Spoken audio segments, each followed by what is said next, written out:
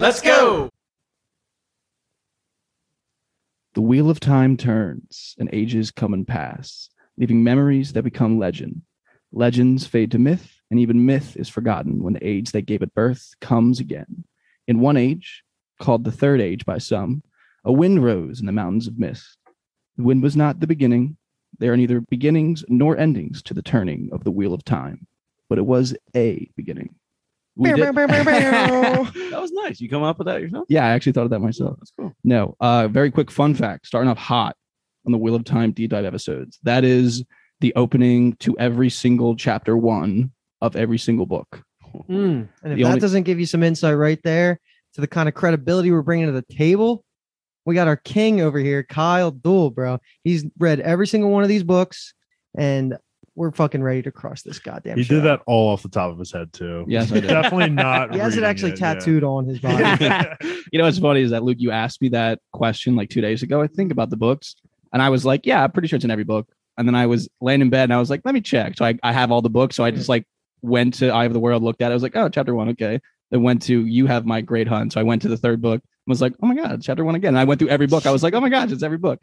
So the only difference actually is that instead of the Mountains of Mist, which is where we open episode 1 at, the two rivers, the town is in the Mountains of the Mist region. Essentially, the mountains are behind them. And then as the story progresses to different places, the wind moves through those places.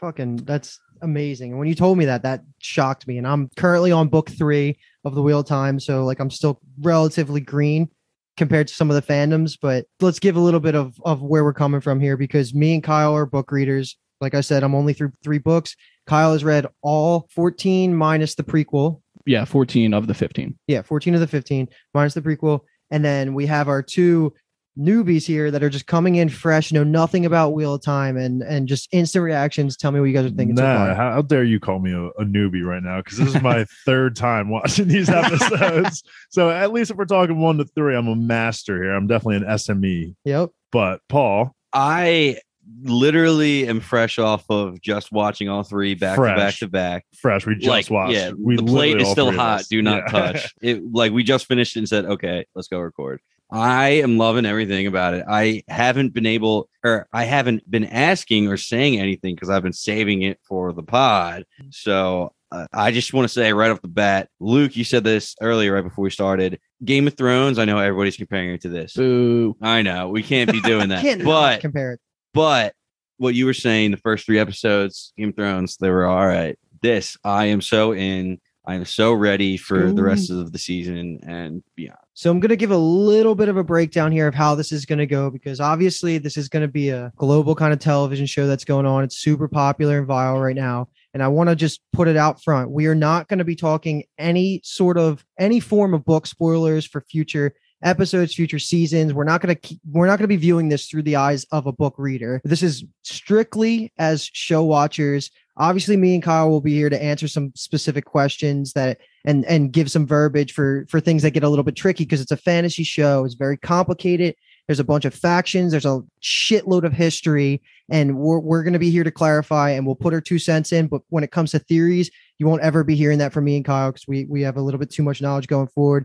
But that's why we're going to be kicking it over to Dave and Paul, constantly asking them questions, making sure that they have some ideas flowing, because again, we're not going to have any spoilers for confirmed future storylines or character relationships or anything like that. And for those who hadn't heard the instant reactions of 1 to 3, I am also a newbie here. I've only seen the first 3 episodes 3 times, but I haven't read any of the books. This 3rd time watching them is new stuff is still popping up. It's awesome to know that the Wheel of Time can just keep producing information like that on 3rd watch throughs. Yeah, so we're going to keep our discussion just to these episodes. We're going to try to look at the characters, the relationships between them, world building stuff we got, plot developments, and then Paul and Dave obviously will have some questions that we think that a lot of you listening might also have if you're new to the series. So they're just going to fire them at us. We're going to answer them. We're just going to try to make sure that everyone is on the same page with what we are watching on the screen. So we meet Moiraine Sedai.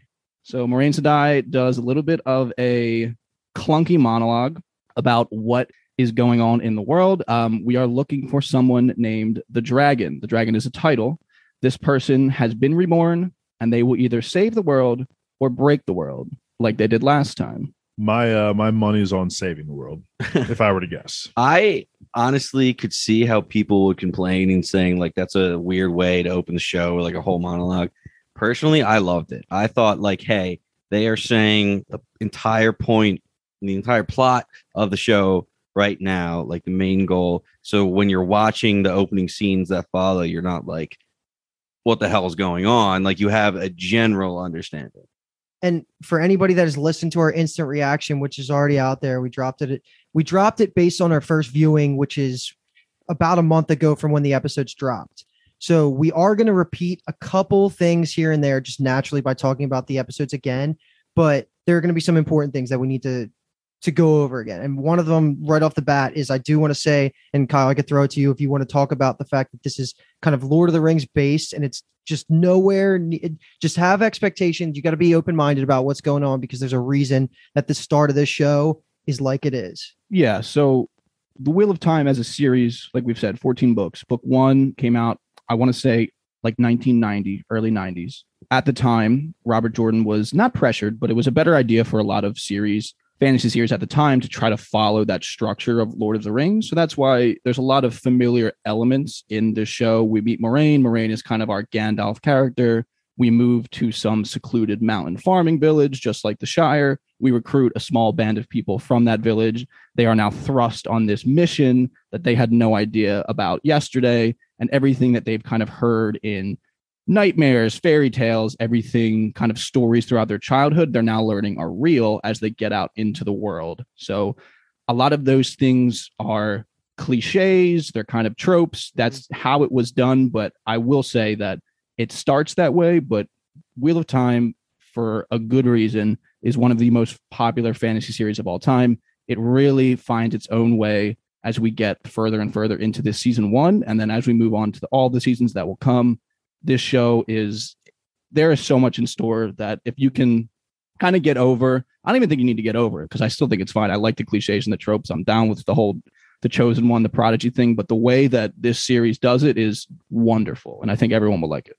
And just for those people that are completely unfamiliar with the books, there's 14 of them. There's a shitload of, we were just looking at a chart of the word count or page count. I forget what it was. It's just unbelievably long. Just know that the plan from Amazon, I think working, and of course this is subject to change as the years go on. This could potentially be an 8-season show. So with that in mind, you got to understand that it's going to take some time to seed plant, get these characters and these factions put into the eyes of the audience. Because if you think back to where we were at Game of Thrones season 1, it was not popular. Nobody was watching it. But when you look back, it's completely necessary. And it's incredible. So, and I think this show has a better start than Game of Thrones already. So just keep in mind, this is going to be a long burn. And hello to those people in the future that are just listening to this now for the first time. I was just thinking that. I was like, yo, season 3 just finished. This might not blow up for 5 more. This podcast episode might not blow up for like 5 more years. Let's knock on wood, million. Wheel of Time's the most popular show of all time. Yeah, you mean? Everyone out there listening is going to give us their money and we're going to be rich. Yeah. I'm probably benching like 425 pounds while you're listening to this. 400. Yeah, like who's president right now while you're listening? Joe Biden. Joe Biden right Who are now. we calling president when this releases or like gets popular? Dwayne The Rock Johnson. Oh my God. Sarah Palin. Right, come on, bring it back. Bring it back. Okay, yes. Hello, people of the future. So we move on from Moraine, giving us a little bit of backstory of this eternal struggle that we're now getting dumped into between the light and the shadow.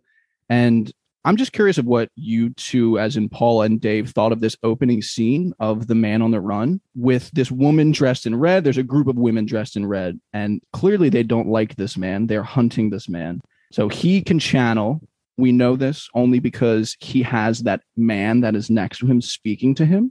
Which we learned to be the madness already has. Exactly, right. Yes. And she says to him, this power was meant for women, and when you touch it, you make it filthy. What did you think of that start to the series? Phenomenal. I mean, what a great way to it also, I mean, from my perspective, also, because you two are such subject matter experts, like I already kind of had a background. So it wasn't surprising to me to see that this is how men who use magic in this world are treated. It wasn't shocking to me, but at the end of the day, it was still an excellent portrayal. Me and Kyle have talked like just behind the scenes, just like texting and stuff, into one of the best casted characters, I think, Leandrin Sedai. Yes, the blonde woman with the jaw structure that could crush my whole body. Yeah. Yeah, she can cut into a safe with that thing. That's But good. I'm really interested to learn more about her and Moraine's relationship because they're both Sedai, so they're both obviously Aes Sedai. They're both Aes Sedai. part but of Aes Sedai. Sedai is just the title you add to the end of your name. Okay. So they're both Aes Sedai. Gotcha. It's like if you're a priest, you're like Father Paul. Yeah. Okay. They Yeah. actually, and they call each other sisters. Okay. So they didn't really interact right here, but they did seem to be working together because obviously Moraine was like looking down. What is the relationship in the White Tower or within the Aes Sedai and all the sisterhood? One other comment too. Luke already said, like, he already mentioned the factions and how the world building and the differences of the different cultures. I'm really interested to see. Do you guys, the Man on the Run, was this a faction that you guys know of in the future? No, I think that was just showing the idea that she says the verbiage she's using is like you're tainting the power by using it. Mhm. There's some people that are Aes Sedai that just are disgusted with the idea of men using it. Gotcha. So he wasn't anything specific. It was more to highlight Leandrin. And it's also, there's a reason why it comes right after Moraine's monologue about the dragon and the threat that the dragon may pose. There's people in the world that are afraid of what's to come with that, because it says that the dragon may save or break the world. Yeah. There's a lot of thought that the dragon will end up being a man because the original dragon was a man. Mm. So there's a lot of fear in the world of men using the power. There's a reason why those two scenes were back to back. Seeing it and hearing what the word choices that she has for the man in that moment is just shows you how much distrust and hatred they have towards him. So it's just cool getting that background information in the very first scene. We then find out that Moraine and her warder, Lan, which is her basically bodyguard, played by Daniel Henney. And Beast. yes, I've seen his definitely Beast. You have seen his butt. We'll talk about his butt. Don't get ahead of us, Paul. Sorry. Now I'm thinking about his butt. Dude, I'm looking down at my notes and right in the middle, in the biggest letters that I have, land booty is tight. Shout out Daniel Green if anybody knows the fantasy community. Yeah. He has tweeted like 7 times about Land's butt since this is already premiered. He's the fucking man. So Moraine tells us that we are now on our way to the 2 rivers. There are 4 Taviran there, is what the word that she uses. We won't talk about what Taviran is. That is a term that they throw out in the beginning of this episode and then they don't talk about. The show will tell us what that is. Just keep that in the back of your mind. Yeah. That word is important. And I just wanted to mention before we get to the 2 rivers, the shot that we pan up to of all of those rock formations. What was the thought when we got to that? Tight. I was like, yeah, I was watching it with somebody else who was watching it for the first time. And he goes, yo, that's a good shot. And I was like, yeah, I agree. That's pretty good. That will get explained why that is the way that is. I was going to say, it literally looked like an old city with like buildings that were just like taken over and covered. Look at this guy.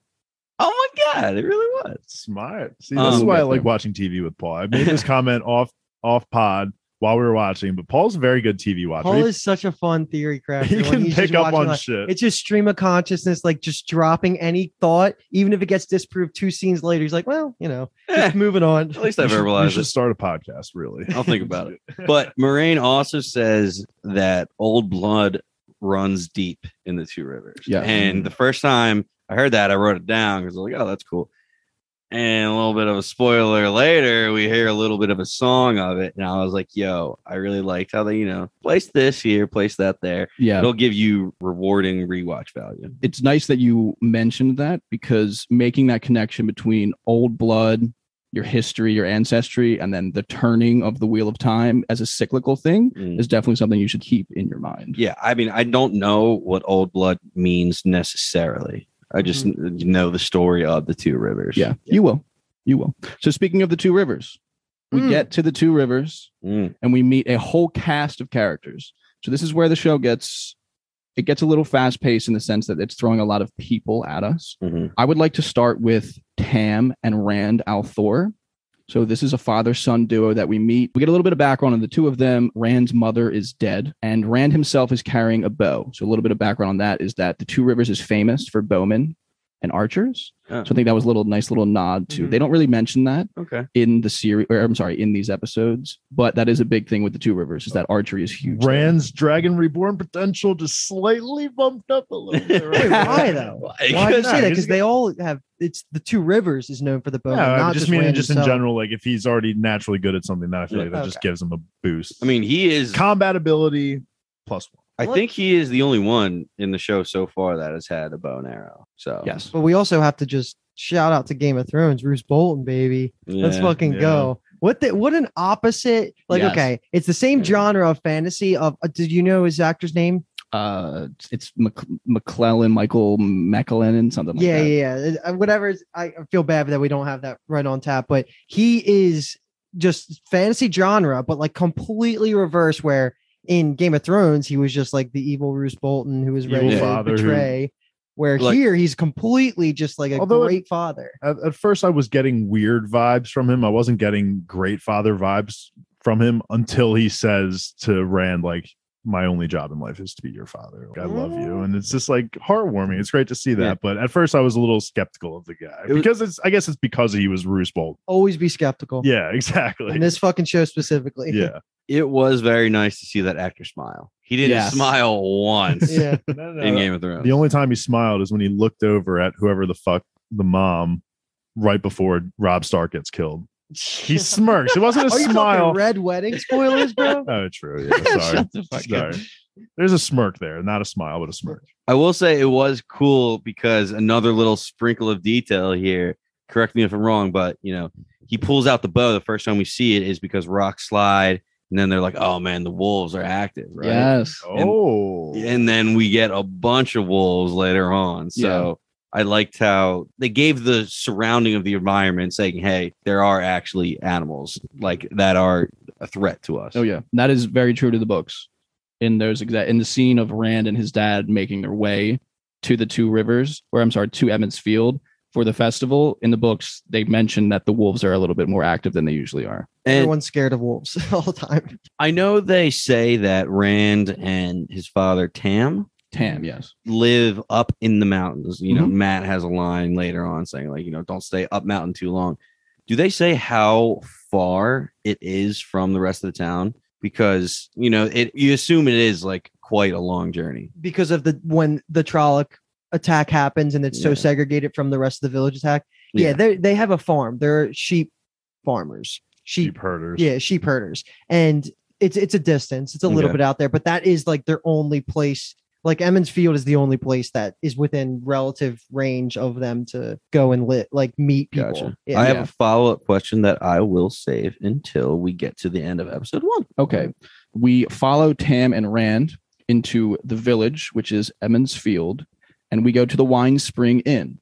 Wine Spring Inn is where we meet a lot of new characters. Everyone is partying. But the important thing is that we meet Matt and Perrin. So Matt is Rand's friend who is trying to gamble at the table. Perrin is his friend who's sitting across from him, who's trying to stop Matt from gambling. So what were we thinking when we first meet Matt in this scene? Yeah, first introduction thoughts. Honestly, loved him. Really? Love me Which a one, Matt or gambler. Per- Matt? No, Matt. Love me a gambler. Perrin's just like the fatherly figure, I guess, in this scene. He's like, you got to calm down, watch your money. It's like, nah, let that man spend some money. Let him get his bills. Let him put some fucking bread on the table. Love me some Matt in this scene. Complete opposite. But no, my opinion of him fluctuates as the episodes go on. Absolutely. But right now I'm like, all right, yeah, let the man have his fun. He's just trying to party. I thought he was so annoying. I was like, bro, okay, Fair. you want to gamble? That's That's fine. fair. As soon as you lose, and they're like, come on, one more round. I was like, bro, shut up. You already lost. And then also, here at the end of the scene when he's like, all right, fine, nobody's going to play with me anymore. He eyes up the bracelet and he's like, all right, yeah, let me go smooch on this chick so I can pull a fast one on her. I will say it is difficult to see people like gamble themselves into a hole like that. Oh, yeah. There's an episode of The Sopranos that's like that with Tony just throwing so much money on the NFL and he keeps losing and it's so cringeworthy to Yeah. watch. I just hate every second of it. Yeah. But honestly, Perrin didn't make a mark on me until a little bit into the later episodes. Yeah, I'm going to they don't say, give him like, a lot of screen time. he doesn't really have much. And I think the reason why I probably like Matt more in this scene is just because he has more personality going. He has more charisma. So I think we should rip the Band-Aid off now and just get the quick conversation off about the actor who plays Matt. So if this is the first time you're hearing it, he has been recast for season 2 and on, and it's not really public of what the reason is, and we won't comment on that at all, of course. Just know that this actor is going to be replaced for season 2 and on, and this is obviously going to be one of our main characters, so it's hard to watch season 1 because, in my opinion, he portrays the character so incredibly well, and I love his performance. And just take it with a grain of salt because it is going to be different when we move forward, but we're just going to have to take it in stride. Better now than season 3. I totally agree. It sucks, definitely, because after watching this so many times, I'm like, damn, I'm really getting attached to him. I didn't want to. He's funny, man. The actor's funny. But, at least better now than later in seasons. While all of this is happening, at the same time, Egwene, so she is going on with a ceremony with what is known as the Women's Circle. She's basically getting initiated and becoming a woman. That's kind of like the ceremony in this village, in this part of the world, is you get your braid like that. And that's how you are finally able to be considered a woman. So quinceañera. That kind of caught me off guard, but why not? Well, that's only, they're 20 though. Yeah, I was thinking more like a bat mitzvah, but okay, we'll go with quinceañera. So I literally had a note. I was like, what is the whole point of this? So thank you for clarifying that the whole point of that ritual was just becoming a woman in the village. It's a little bit of, it's not so obvious. It's more obvious when they get back to the inn. So we come to the inn where Nynaeve and Egwene. So Nynaeve is the woman who was wearing the green dress outfit with the long braid, who pushes Egwene off of the ledge. So they come back to the Wine Spring Inn afterwards and join the rest of the village. That's when you kind of get the vibe that like everyone's proud of her and they're happy for her. That's kind of, you're supposed to interpret it as it was a big thing, but I agree that they didn't really push it across that Paul, much. Trust me, that was literally my first question when we did the instant reaction was, what the fuck was that whole thing about? Was it like her becoming an Aes Sedai? Is it like something else? But yeah, it was don't die. Thing. Hope you can swim. Definitely my complaint number one is I just didn't care for any of that. What was the deal with the pushing thing? It's just to give them culture. I don't like it at all. Give more depth to the if they gave like a whole journey down the river that took up screen time. Yeah, I thought it was going to be like a whole meaning, like she was going to be something. If they gave more explanation, that would have been nice. Like, because they have the whole line where it's like, by this braid, that means you are one of us in the women's circle.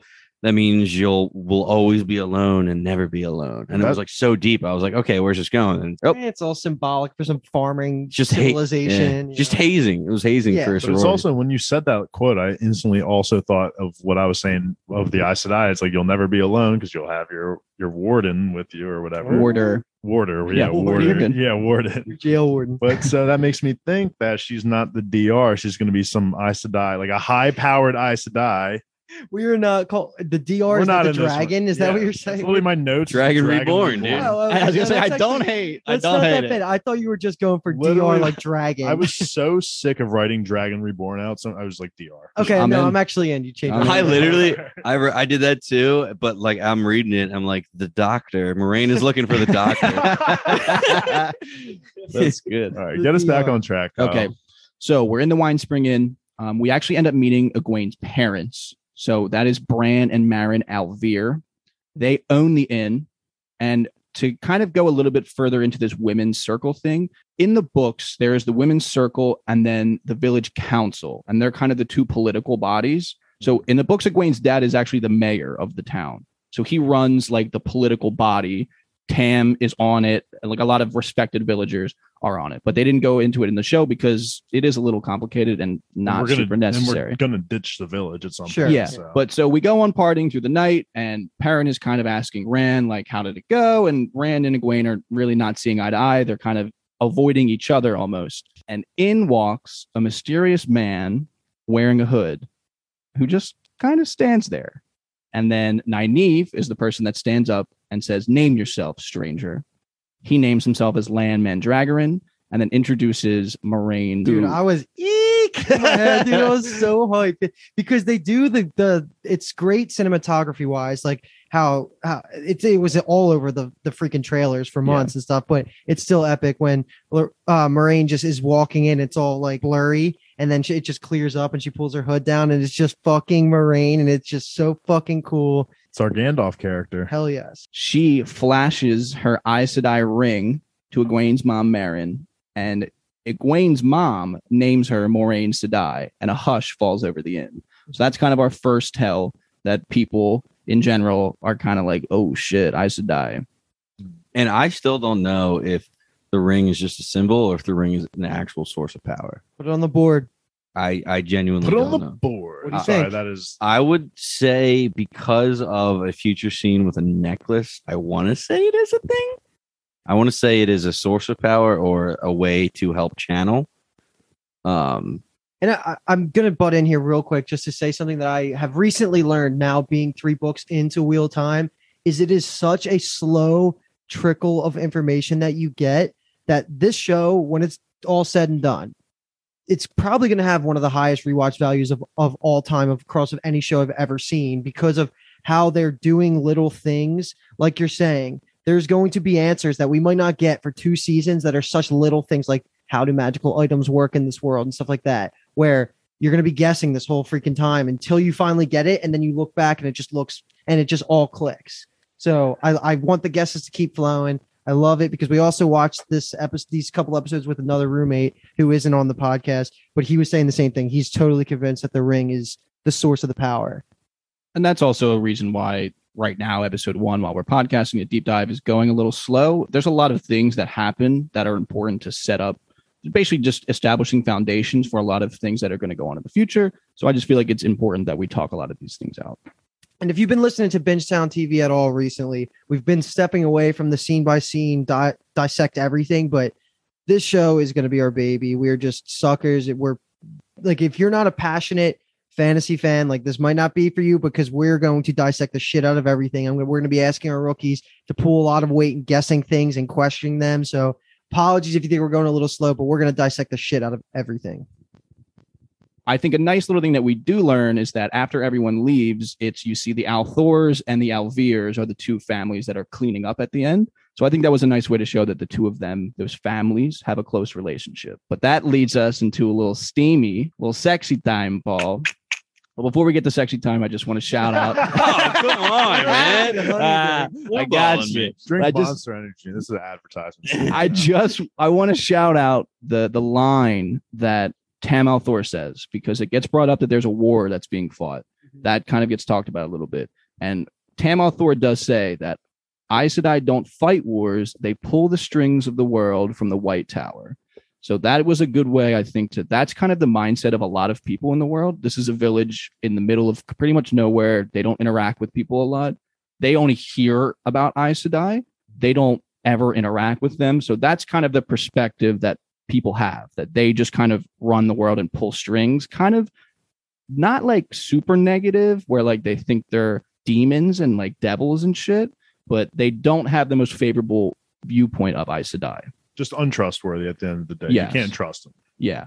But then we get to a point where Rand and Egwene are alone. We have a very nice line from Rand where he brings up the berries that he used to pick for her, pulls the berry out of his pocket, and then things get a little steamy. Yeah, a little too much clothes for my taste, but yeah, that I will say that was very smooth by Rand, much needed because the sexual tension from their eye contact was very important. So we move from a close on sexy time to a close off not sexy time. Oof. Yeah. So this is where we get land booty. Let's go. So him and Moiraine basically take a bath together. This is kind of just an important way to show that their relationship can be very playful and they are very close, but it's not sexual. Oh, okay. I didn't know if they bang for fun or not, but I'm gonna. I feel like it's still open on the board from what we've seen in the show. It's still open for discussion whether they bang or not. I mean, they bathe together. Yeah, exactly. That's just like, yeah, you're gonna do that, dude. And the way they were talking, it could be a little bit warmer. And she was like, "Let me warm it up for you." And she was all sexual. Yeah, it was nice. Okay, I like that. So I maybe. Are we shipping? I'm gonna say they bang for fun, just because I'll be pissed if they don't. Lorraine. Is that their name? You thought about that one for like 15 seconds. I was like, Lorraine. Yeah, he was focused right I'm there. not shipping. I'm not sold personally, actually. Yeah. I just think it's totally platonic. Well, I don't know if we learn that the Warden. Warder feels their pain. Do they feel their pleasure? So if like he makes. No, I'm not gonna say that. So that's a good review. No, We so can you're talk- saying we can double? openly You're talk saying about like that. double the orgasm essentially? Like if they both Yes. come at the I was same literally time, going- like is it a double? Is it a quadruple intensified feeling? I Like, is it- literally was going to say if he makes her Orgasm come, squared? the scene yeah, comes. exactly. But I wasn't gonna say. Okay. That will come up. Oh, Come up too. Oh, okay. Now Wait, you got let me me get the all, next you got thing me all right here. horny. Well, Scene wise. Real quick, I think we did just skip one scene where we learned that Matt's parents suck a lot. yeah, True. Yeah, we have a little I family have death. I have that in my notes. Just Matt's parents suck. I pretty much tried to black that out of my memory because that might be one of my least favorite changes from the books. Oh, that's just I will say that Matt's dad, rather, Abel Cawthon, stand-up gentleman in the books, but it just kind of gives him a little bit more of a fleshed out backstory, I guess you could say. like why he steals and shit. And I think we also got the Perrin's wife scene too, but right? Did that not happen yet? Yeah, Perrin goes in to see Layla just in the Yeah. in the mill working the forge, and doesn't say a word. Doesn't say a goddamn word. But Perrin's saying like, "Hey, why weren't you there?" And this scene didn't make a lot of sense to me. And then I learned that she's a made up character, and I was like, "Hey, that might be why it doesn't make a whole It's lot of just like sense." it's just giving him a little bit depth. It's not really worth like, staying on. But give this man a girlfriend and we'll fucking kill her. That's Spoilers. a wife, bro. A wife, yeah. All right, so post the scene when they're in the hot tub, right? And they're talking about the main quote that happens at the end of that scene is Lan asking Moraine who the dragon is, and she still doesn't know. Mm. That's the important part. But then also during that night, we get a quick flash of our first glimpse at the infamous Eyeless. Mm. And this is going to be the Lord of the Rings equivalent of the what do they call Lord of the Rings? Orcs. No, dude, they're like the Oh, Nazgul, Nazgul. I'm gonna say it one more time. Nazgul. if I say it enough, I might. Yeah, Nazgul or Black Riders. All right. Well, I was yeah. gonna say I know them more as something riders, but Black Yeah, Riders. so we get the first shot of what that is, and that's basically a step up from the foot soldiers for the Dark Army. But more importantly, the next day we flash to a new character who is just has the most charismatic smile I've ever seen in this entire show. We get the introduction of Padon Fane, who is just seems to be a traveling merchant that's coming into town. And then he sells something to Matt. We get a little bit of an exchange there. And to be honest, man, I just love anytime. I hate that I love Matt so much because I feel like he's just funny. Like he's always looking for deals. Like you already know he's a little bit of a thief and stuff like that. He's trying to like sell stolen goods to Padon Fane. And we get that whole exchange. And I think we're all geared. The reason he's there, as you know, is the yearly celebration Beltane's happening. So shit's popping. Like Trying the to make whole a town profit. is starting. What'd you say? Oh, I thought you were talking about Padon still. Like, He I was is. just like No, he's no, just no, trying to I was make a talking profit. He's No, making a killing on lamps right now. Yeah, because this is the most social time of year for Emmons Field. Right. This is when like the celebration's happening. Everyone's People there. are coming from all across. Like whoever is going to come around to town, it's now. So that's what's happening. The town's all bustling, and that's pretty much where we're at the next day. I would say honestly, for me personally, as a newbie to all this, two most interesting characters right now at this point in time would be Padon. Is that how you say it?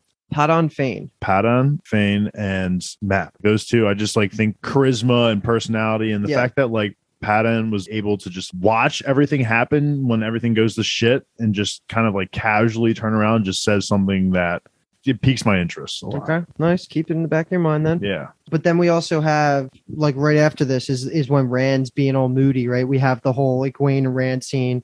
This is just a typical love interest. Well, it turns into the conversation about how Egwene says that she's basically being nominated to be Nynaeve's Wisdom apprentice. wisdom apprentice. And the wisdom is like a maester from Game of Thrones. They're healers. And thing about their faction is they don't marry or have kids. So that's obviously going to be a huge rift between Rand and Egwene, and like the idea they already mentioned it a little bit before in the post sexy time scene, but like they talk about it a little bit more here. And this is just where it's starting to boil up because it blows up a little bit later. Yeah, she also, this is the first time she says like, hey, she says I can like listen to the wind if I try hard enough. And that's when you get the first introduction to, that is kind of their source of The one power. the one power. Yeah. Speaking of Nynaeve, we get a really interesting meeting between her and Moraine at Mhm. these sacred pools. So their relationship from the get-go is obviously very fraught. Nynaeve does not like Moraine. Moraine is a stranger in the village. It obviously doesn't help her that she is an Aes Sedai as well. Moraine kind of asks her, or she's trying to asking her almost probing questions to get information about her, and Nynaeve does not like it. So we basically find out that Nynaeve is 25, so she's a little bit older than Rand, Egwene, Matt, and Perrin. We're all 20. Yes. And so this, in Moraine's eyes, is kind of like, you're a little bit too old to be the Dragon Reborn. But Nynaeve in this scene, I think, is just so amazing because everyone else is afraid of the Aes Sedai. Like the reaction in the Wine Spring Inn when they hear Sedai is everyone's like, oh shit. But oh my gosh. yeah, but Nynaeve is in her face in this scene. Not almost, but she's kind of yelling at her a little bit. Because of the story about her grandmother being treated like shit by the Yeah. Aes Sedai faction. Yeah, of course. But it's just like a great characterization of Nynaeve is someone, she does not take shit. You say her grandmother? When she Yeah. says the old wisdom that brought me here. Because the story she tells of why she hates Aes Sedai is because I think, doesn't she say her grandmother? It's not her grandmother. It is the wisdom. Okay. It's the old wisdom who brought her first started hearing the wind at 15 and then went all the way to the White Tower, Mhm. which I have White Castle in my notes, which is just hysterical because that's a fast food place. And then got turned away because they took one look at her and was like, no. So apparently the old wisdom found Nynaeve and brought her to the Two Rivers when Nynaeve's parents died. Okay, that helps clear up a lot for me, at There you least go. on my perspective. Yes. So Nynaeve insinuates that old wisdom dies. She says up into her death, but I don't know. I kind of want to learn more about her. I hope she's not dead. I hope she comes back. I'm sure she'll be referenced a little bit more. She seems like to have an importance in this whole Wheel of Time thing. That Yeah. the reason, everything is laid out. It seems like this is a big destiny kind of thing, and everything has been laid out for a reason. So I would hope that we get a little bit more on Nynaeve and specifically the old wisdom's backstory. We still have a few unanswered questions about Nynaeve that we, get in episode 3. Yeah, we're So she is a we're- mystery. 1/8 of the way from completion, so I would hope so. Yeah, so we transition from this conversation to just a very quick interaction between Nynaeve and Egwene. So this is kind of more of a mentor-apprentice scene. They listen to the wind, and I think the important thing here is that Nynaeve says that she does not like what is going on with the wind. So just a little bit of foreshadowing, a little bit of foreboding of shit's kind of about to hit the fan. And the thing that they hear is just straight up the Isla scream, right? Isn't that kind of what it is? When they say I haven't heard That's anything like this interesting. before. To me, it sounded like the same pitch of like the Isla scream. Really, I feel like I heard actual voices. Maybe I might be thinking of Britannia. No, I heard somebody I might be thinking of the voices she hears. Oh, fuck.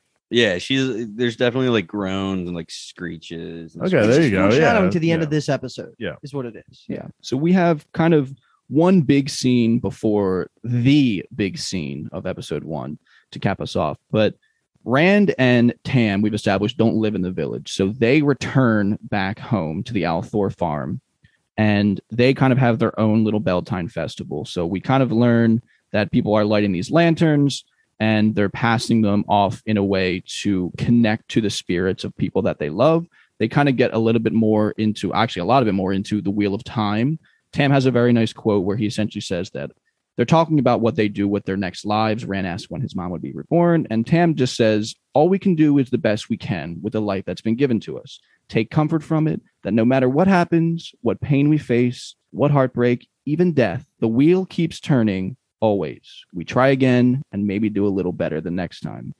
I just fucking love Tam Althor, and I'm just so glad they gave him this little monologue because A, I love the character, and B, this actor is amazing.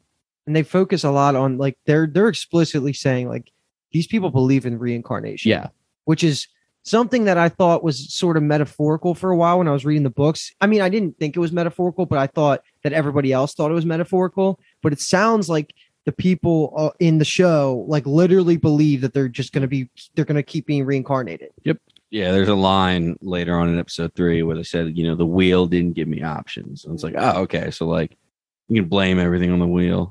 That's some people do. Yeah, Yeah, just some be people hey, definitely give, do. give me shitty I cards. mean, it's just how it is. The fucking wheel.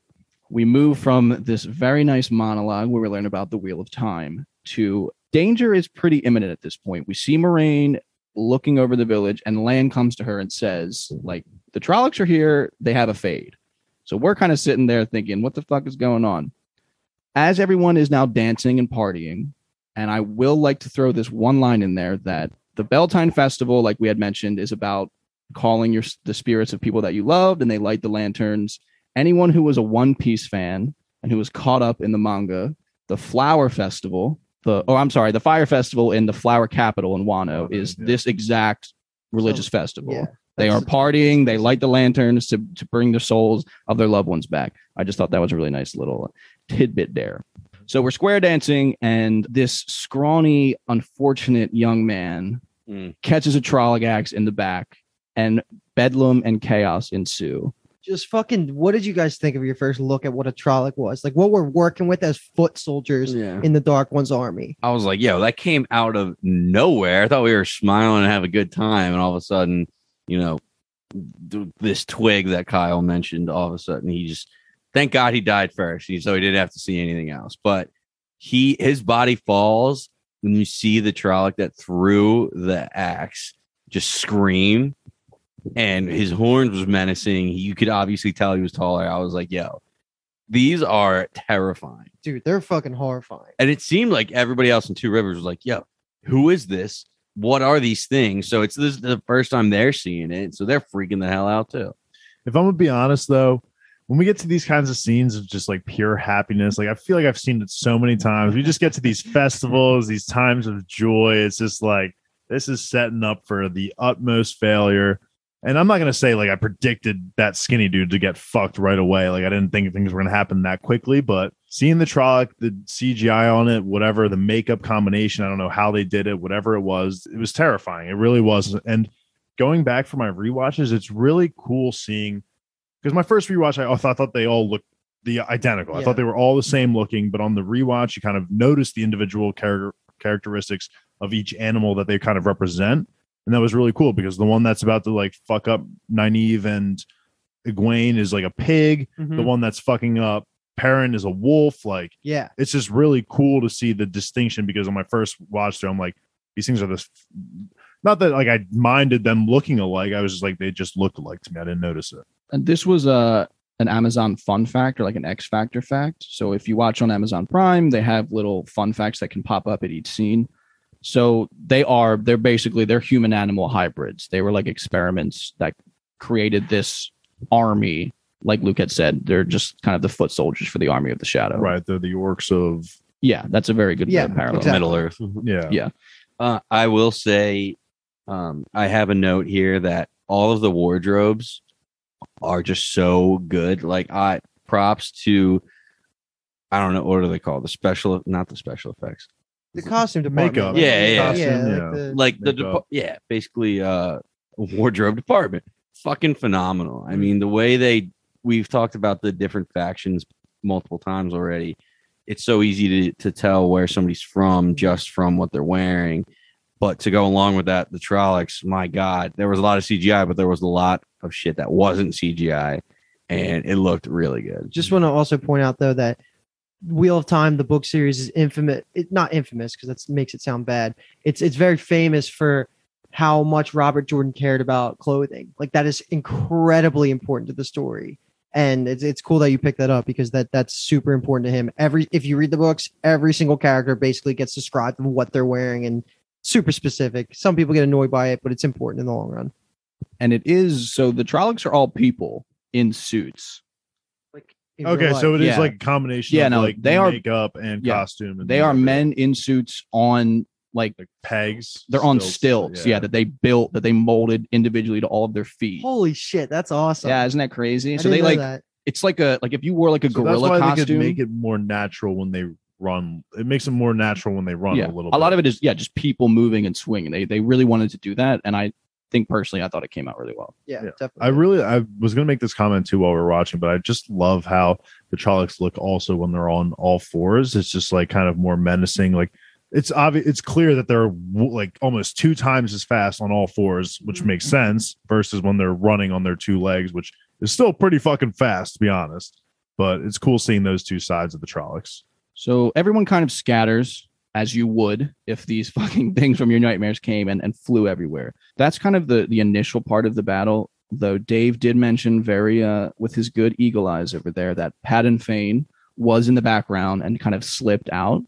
So that's a nice catch by Dave. Mm-hmm. But I just want to, I guess, transport really quickly to the Althor farm because the Trollocs also come there. It's not a Trollocs, or rather, it's not Trollocs, it's a Trolloc. Just busts into the Althor farm. And we learn a little bit about Tam Althor in this scene. So what were we thinking when Tam Althor just goes under the bed, grabs this case that obviously he put there with care, and whips out this sword? He's got some moves. That was my first thought. Is he got some moves? I like your moves. You really know how to move. He can really move. So when he pulls out the chest, there's like the little emblem on it, which we learn is the heron emblem. Well, we don't learn it yet. Somebody told me. So he pulls out the chest, and there's an emblem on it, and it looks like a heron. And honestly, the way he acted when the Trolloc first came in, he didn't panic. He didn't scream like everybody else is. He kind of got a serious look on his face. So you're like, okay, this guy's been around the block. He's got some experience, and he wasn't afraid to fight it. He knew he could, take it on, at least give it a fight. And I thought it was great. The choreography of that fight was sweet. They made him look, that's how you legitimately would have to do it. Like how he was blocking, slicing slowly. He wasn't like he was just like a quick murder, and he almost died still. Yeah, he got hit on it. And I think it helps too that they were actual people. Like now that you're telling me that they were actual people on stilts, it makes it better for those kinds of fight scenes because it makes it real. It makes it legitimate. You don't see fake slashes and question why that went there, whatever. Yeah, the choreography is more legit, I would say. Exactly. That's why I absolutely loved it in this episode. And the behind the scenes too with Yasha and Michael, who is Rand and Tam, they had said that the first time they shot the scene when the Trolloc kicks down the door, they both looked at each other and were like, holy fuck. Like that's scary. Like, oh my gosh. Hell yes. Yeah. So very small fun fact that it's so fucking funny to me is that so in the books when this attack happens, there is a Trolloc that speaks to Rand. What? His name is Narg. He's very famous in the community. So Narg, he speaks like a caveman would, like Narg smart and things like that. And he tries to like talk to Rand and be like, just come with me, like it'll be cool. Like, really? Yeah. So ridiculous. Yeah, he talks to him. Okay. So that might go along with, my next question. I said earlier, I have a question about how far away is their farm from the rest of the villages, because why the hell is a Trolloc all the way out here? Is it especially only one? So my first thought was like, hey, like, is he attracted to the lanterns? Because they have one lantern like all the way up there. But when you say that, it makes me think that, whoever is in charge of him told this individual one to go get him because, this person could be the Doctor, the Dragon Reborn. The Doctor. The Doctor is in, baby. I also liked how, when Lan gets hit finally, it just, Tam.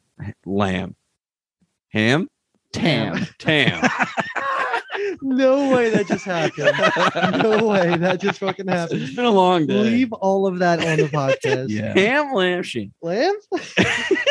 It's episode 1 of season 1, so we'll give that one a pass. When Tam gets injured, it really just does show you that these Trollocs will overpower you. They are way stronger. It is an old dude. Tam is an old dude, but they are just way stronger. And does it not also show, in contrast to how fucking epic Lan is at the end of this episode fighting the Trollocs? Yeah. Like, okay, obviously Tam knows his shit. He's fighting with this epic sword, and he actually pretty much beats it almost by himself. And then you see Lan, who's taking on so many. That just puts so much respect on just his name. Like, he's such a good fighter, and oh god, I just love it all. Just love what it means, what the implications of how strong these fucking Trollocs are, and what it means for Lan and how strong he is. And it's really annoying because I want more of him, and I don't know when the story could possibly come back and time it. We're talking about Tam. Yeah. Okay. You'll see. Ham? Lamb. You will see. That's all I'll say. How about that? All right. So we transition from the Althor farm back to Evansfield, and I'm just going to speed run what goes on real quick in this whole fight because so much shit happens. But we have Nynaeve and Egwene trying to go head to head against a Trolloc. Moraine saves them with a quick little weave and then starts hurling fucking fireballs while she's doing the dance of death with Lan, essentially. So shout out to Lan, like Luke was just saying. We have the Edmonds Fielders, the villagers, actually team up to take down a Trolloc of their own, which I thought was a great little scene. We have Perrin and Layla are now in the forge battling Trollocs themselves. Perrin picks up an axe, starts doing his damn thing. Layla picks up the hammer, starts doing her damn thing. We transition now to Matt, and he's trying to find his sisters. We transition back to Moraine, and she is throwing lightning, which I thought was the best use of the power in all 3 episodes. Then we have a Trolloc. We move back to Nynaeve and Egwene, and Nynaeve gets snatched by a Trolloc, and it's like, holy fuck, she's gone. And then we get to a scene back at the forge. Someone needs to take it away because I can't talk about this. Okay, yeah. So to me, this scene was just, I watched it 3 times. I've seen this episode 3 times, maybe 4. Can't even remember. It just made me so emotional and sick because we have the gentle giant Perrin himself just crushing it, like him and his girl. They're a fucking dangerous duo and such a good contrast to Moraine and Lan, who are doing their shit out there. That's like, a great I point. honestly was so hyped to see how good both of these two work together. It just showed how strong their relationship was. But of course, we get the tragic depth that we're going to add to Perrin's character of, God, it's even hard to fucking say. So Perrin takes care of his own business and kills the Trolloc and actually has a moment of rage where he loses himself and just starts absolutely just axing the fuck out of the Trolloc. And in his rage, he turns in hyper aggressive, sensitive mode and sees a shape coming at him from behind and just puts the Swings blade that fucking axe. right into his girl.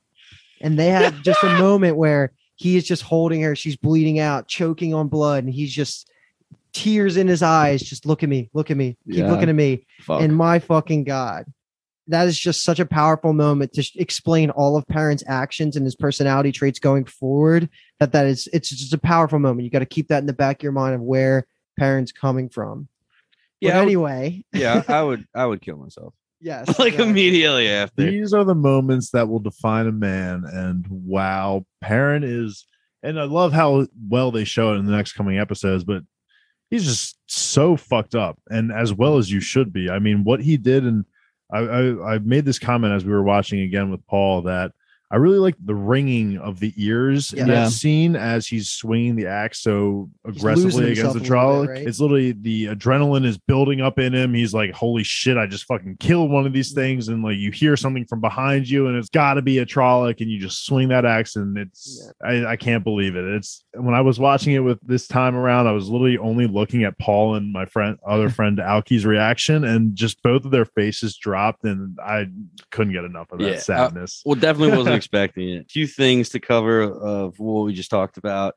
To go off that sound that Perrin was hearing, I will say, first time I watched it, I was like, "Yeah, why would you do that? Come on!" Like, and Dave actually says, he does kind of go into a mode where That it's just ringing like, really emphasizes the feelings that he has in Yeah, that moment. and it makes you think, somebody else putting that Yeah. ringing in his head, making him do it. Okay, Oh, yeah, shit. maybe it's I all see you. destiny because he's had some intense experiences with the Dark One as well. So There also was a quick moment where the forge, the coals in the forge get hit, and he gets like a lot of soot and stuff in his eyes. Okay, So he is just completely disoriented. Okay. Yeah. Okay. that He makes didn't me feel, mean to kill her, is what I'm trying to say. Right? she overcooked the roast. It's just Oh my it's also God. funny in those moments too when that happened. Like it took like a couple seconds for both Alki and Paul's faces to kind of drop because like your mind doesn't process it right Yeah. away. But like I knew it was coming, so it happens. I look over and they're just like, and She'll- then it happens. She'll be and then, fine. Yeah, and then She'll the be okay. realization as she's choking on the blood is like, okay, this is actually happening right now. And she's gone. Before we get to like the aftermath of like all this whole battle, we're going to touch on a couple of things that Kyle Speed ran through because this is the scene that you can tell how much money and care went to this show. Like this Yeah. was just so fucking orgasmic for me to see, bro. When Moraine does the whole, you see the power flowing above her, right? And it follows the threads Yeah. going up and it just keeps going higher, higher, higher. And it goes into the clouds and she just fucking summons lightning down. I just like, that is just, ugh.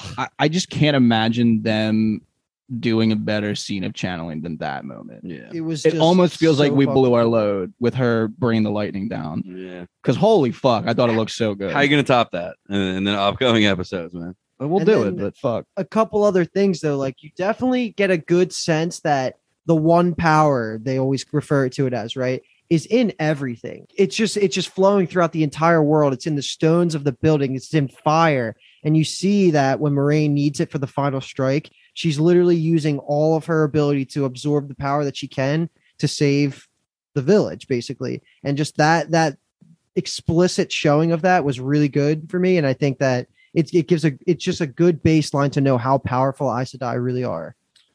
I have one complaint, just one. Okay. I think the final move that she did to wipe out all the Trollocs was weaker than the move of using lightning to her advantage. Sure.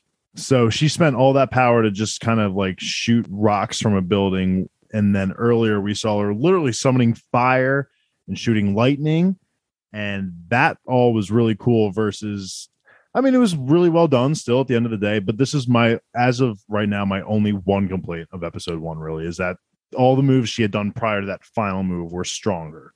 So the way I interpreted it was that they constantly say like, oh, like bless the lights or like light be with you or Mhm. something like that. So when she summoned down the lightning, it caused the tree to go on fire, and they like focused on that tree on fire for a little bit. And then later on, Moraine, when she's doing her finishing move, she like pulls and she says like, what did she say? Like light be with me or Yeah. like light help me or something like that. And pulls, and it looks like the white threads Wisp of smoke are from the coming fire. from the light, Mhm. which makes me think, okay, one, is that the source of her power? And two, is that why the Trollocs attacked at night? Is because do they have like, I don't know. I might be reading too much into it. Yeah, but, we like, love you for your tinfoil. Yeah, theories, of like, course. Yeah, just shoot them out. do the Aes Sedai have more power during the daytime when there's actual light around and stuff? That's like actually an interesting theory. I'm already going to disagree with it. I will say that channeling the one power, like Luke had mentioned, that it's kind of in everything. It's very tied to nature. So when you see it pulling from the fire, and I think that the lightning itself is a more natural use of the power than moving gravity huge telekinesis, stones. You know what I yeah. mean? Like fighting gravity. That would be my canon explanation for that. But I will say that we are going to learn so much more about the Yeah. one power and the way it's used that everything will start to make sense. And also my quick, don't even know the answer to this as well, can also take it like this, is when she's using the lightning and she's shooting the fireballs in the beginning, that's her using her innate ability to pull the, just use the tap into the source. But I thought that it was showing that like that last ditch attempt to like use the power and throw the rocks and stuff, that is like basically her exerting herself past her limit. And now she's not just using her own power, she's borrowing from everything around her, meaning it's not the hype of the top part of her power, but it's like her last ditch effort of just, I have no more in me. I'm going to pull from what I can around me. But again, I don't even have an answer to that. So I don't know. No, that's fine. Like I said, I might be nitpicking with that one, but Yeah. it was just something I noticed.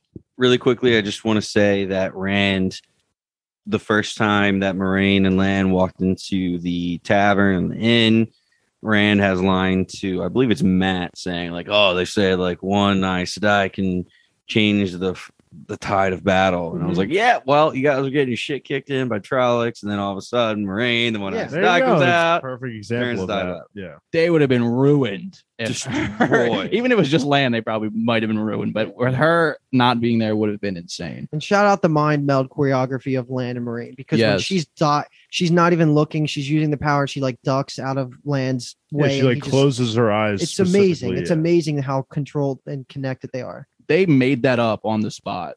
Like the Shit, two of Nate. them like came up with that idea while they were filming and like, let's do it like this. That's so fucking cool, because Yeah. that's arguably my favorite part of the Yeah. whole first episode is her ducking with her eyes closed and Lan just slices the Trolloc. Like their mind meld is amazing. They're just in sync. And real quick, I just want to say I had in my notes, we do not see Nynaeve die. She just gets pulled away. I refused to believe that she was dead. Just putting that out there. That, yeah, okay. I appreciate your belief in her. Okay. So we yes. come to the next morning Devastation abound. Rand rolls in with Tam on a cart, and Tam is in bad shape. Rand is obviously worried about him, but he's very happy to see Egwene. He asks about Nynaeve because Nynaeve, like Luke had said earlier, is the wisdom. She is the healer of the village. Egwene breaks the bad news to him. So then they turn to Moiraine Sedai. So Moiraine heals Tam's wound. And I will just say, I thought it was interesting that she just closed it up.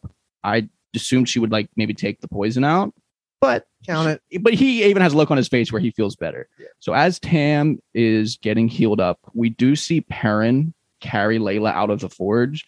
And it could just be where like it had to happen at the same time of everything else the next morning. But I think it's interesting to think that he kind of stayed with her all night. That just adds even more to like the mental anguish that like he was just kind of almost hanging out with her dead body. No, he definitely didn't sleep. Yeah, there's no way he's getting any sleep after that. The only thing left in this episode, besides the amazing quote that Kyle started the podcast on, is this is where Moiraine and Lan, they basically tell all the survivors that you guys are the Ta'veren. We're going to the White Tower because one of you guys is essentially the Doctor, the Dragon Reborn. And this is just basically just the classic opening that we've been referencing, like Lord of the Rings. It's time to go. We have our purpose. You understand the threat. You understand our powers. You listen to us. Let's fucking get it. Adventure start. And I guess a quote to end us with, since we already used the actual ending quote at the start, is that Moiraine says to them, "Your lives are no longer your own." Bang. We had to go through a lot of that super detail because it's the opening episode. So many characters you're getting introduced, so many concepts. But stick with us. This is just a fucking nerd's dream right now. So.